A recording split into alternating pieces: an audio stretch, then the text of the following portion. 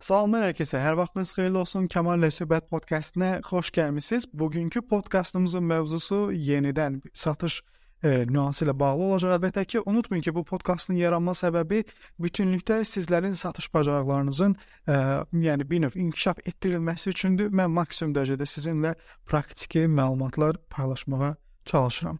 Bugünkü mövzumuz olacaq təqdimatla bağlı. Ümumiyyətlə nəyə görə satışda biz təqdimata çox da ağırlıq qoymamalıyıq. Ümumiyyətlə, yəni bizim satış danışığımızın o satış prosesinin ümumilikdə 5 və yaxud 10% maksimum ayrılmalıdır təqdimata.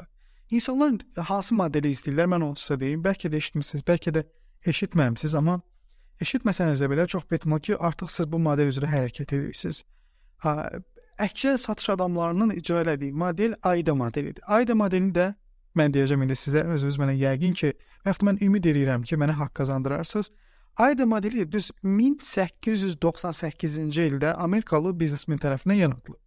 İndi adı yadımdan çox, adı o qədər də önəmli deyil, heç mənə maraqlı deyil. Yaranma ili mənim üçün maraqlıdır. 1898-ci ildə bu model formalaşdırılıb. AIDA nədir? O, yəni ingiliscə baş hərflər A, I, D, A. A, attention deməkdir, yəni diqqət. I orada interest deməkdir, yəni maraq. D, desire deməkdir, yəni ehtiras, həvəs. A sonuncu A isə action deməkdir, yəni hərəkət eləmək.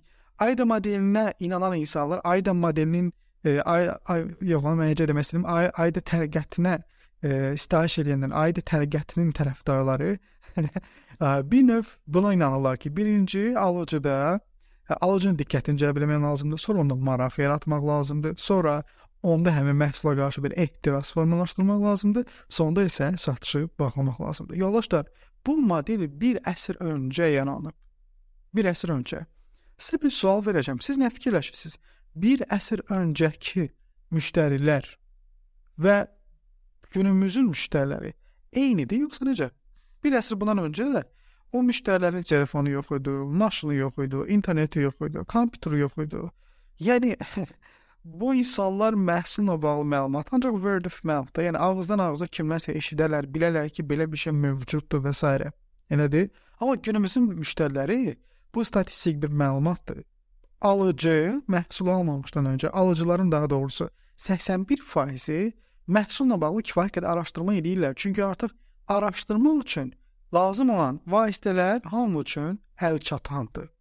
Bu nə deməkdir? Yəni sən təqdimat edəcəksən, sən o təqdimatında danışacağın məlumatların 45-50, bəlkə də 55%-ni müştəri artıq bilir.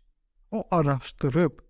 Sənin işin ondan ibarətdir ki, sən zəng əsnasında elə nüansları müəyyən edəsən ki, onun üzərindən təqdimat aparasan, hansı ki, müştərinin onunla bağlı bir fərqindəliyi və yaxud da məlumatı yoxdur.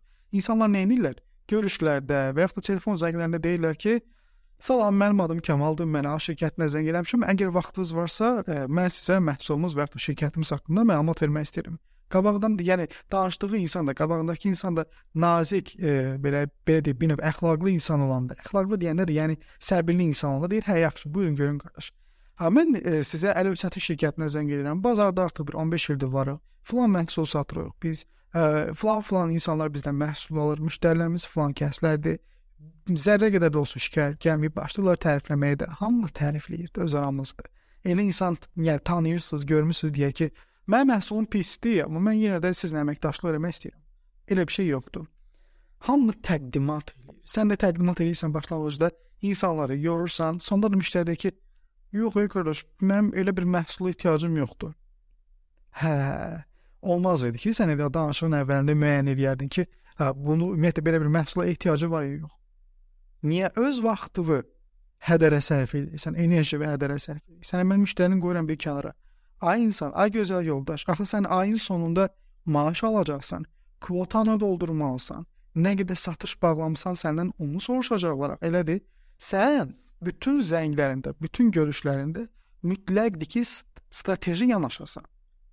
Zəngi maksimum dərəcədə qısa tutmağı bacarasan, görüşü qısa tutmağı bacarasan. Bacardığın qədər əlbəttə ki, uzun olacaqsa uzun olacaq, o öz yerində. Amma yeri varsa qısa tutmağı da bacarmaq lazımdır. Düzgün strategiya tətbiq etmək lazımdır ki, vaxtını və enerji və qənaət edəsən. Bir saata bir müştərinə danışmağınıza Bir saata 3 müştəri ilə danış. 20 dəqiqə bilirsən nədir? 20 dəqiqə çox şey eləmək olur. Biz planlı danışmırıq, təqdimat edirik, özümüzü yoruruq, müştəriyə sual vermirik, müştəri sonra deyir ki, yox qardaş, mənim ehtiyacım yoxdur heç. Və yaxud da deyir ki, mən artıq işləyirəm başqası ilə və məni qane eləyir onlar. Ona görə təqdimatı heç vaxtı çox necə ayrımır. Ümumiyyətlə satış prosesinin 5-10% təqdimata ayrıla bilər. Hələ bu da çoxdur. AIDA modelini tətbiq eləməyin. AIDA modeli bütünlükdə təqdimatdır. AIDA modelini 50% təqdimatdır, 30% satışı bağlamaqdır. Geridə qalan 20%-ni səhv eləmirəmsə 15% gedir sual cavaba, yerdə qalır 5%, 5% də inan və etibarın formalaşdırılmasıdır. Səhv eləmirəmsə. Baxın, amma dəqiq bildiyim odur ki, 50% təqdimatdır, 30% də satışa bağlamaqdır. Ay, sən nə danışırsan? 50% təqdimat, axı nəyə lazımdır? Ondan sonra ayırmaq lazımdır, sorğu-suala, müştəri ilə sorğu-sual eləmək lazımdır. Müəyyən eləmək lazımdır ki, ümumiyyətlə onun nəyə ehtiyacı var? Elə deyil? Nəysə, podkastımızın sonuna gəldik, çatdıq. Sizdən xahişim ondan ibarətdir ki, zamanınızı və enerjinizi qənaət etməyi bacarın. Yəni daha yaxşısı mümkündür əlbəttə ki, hər zaman. Ona görə də danışığınızı da hər zaman yəni bir növ səviyyəsini yuxarı saxlamağı da bacarın. Özünüzə o qədər də əziyyət verməyin. Müştərini də yormayın, özünüzü də yormayın. Təqdimatdan çox müştərinin problemini aşkarlamağa zaman ayırın. Belə.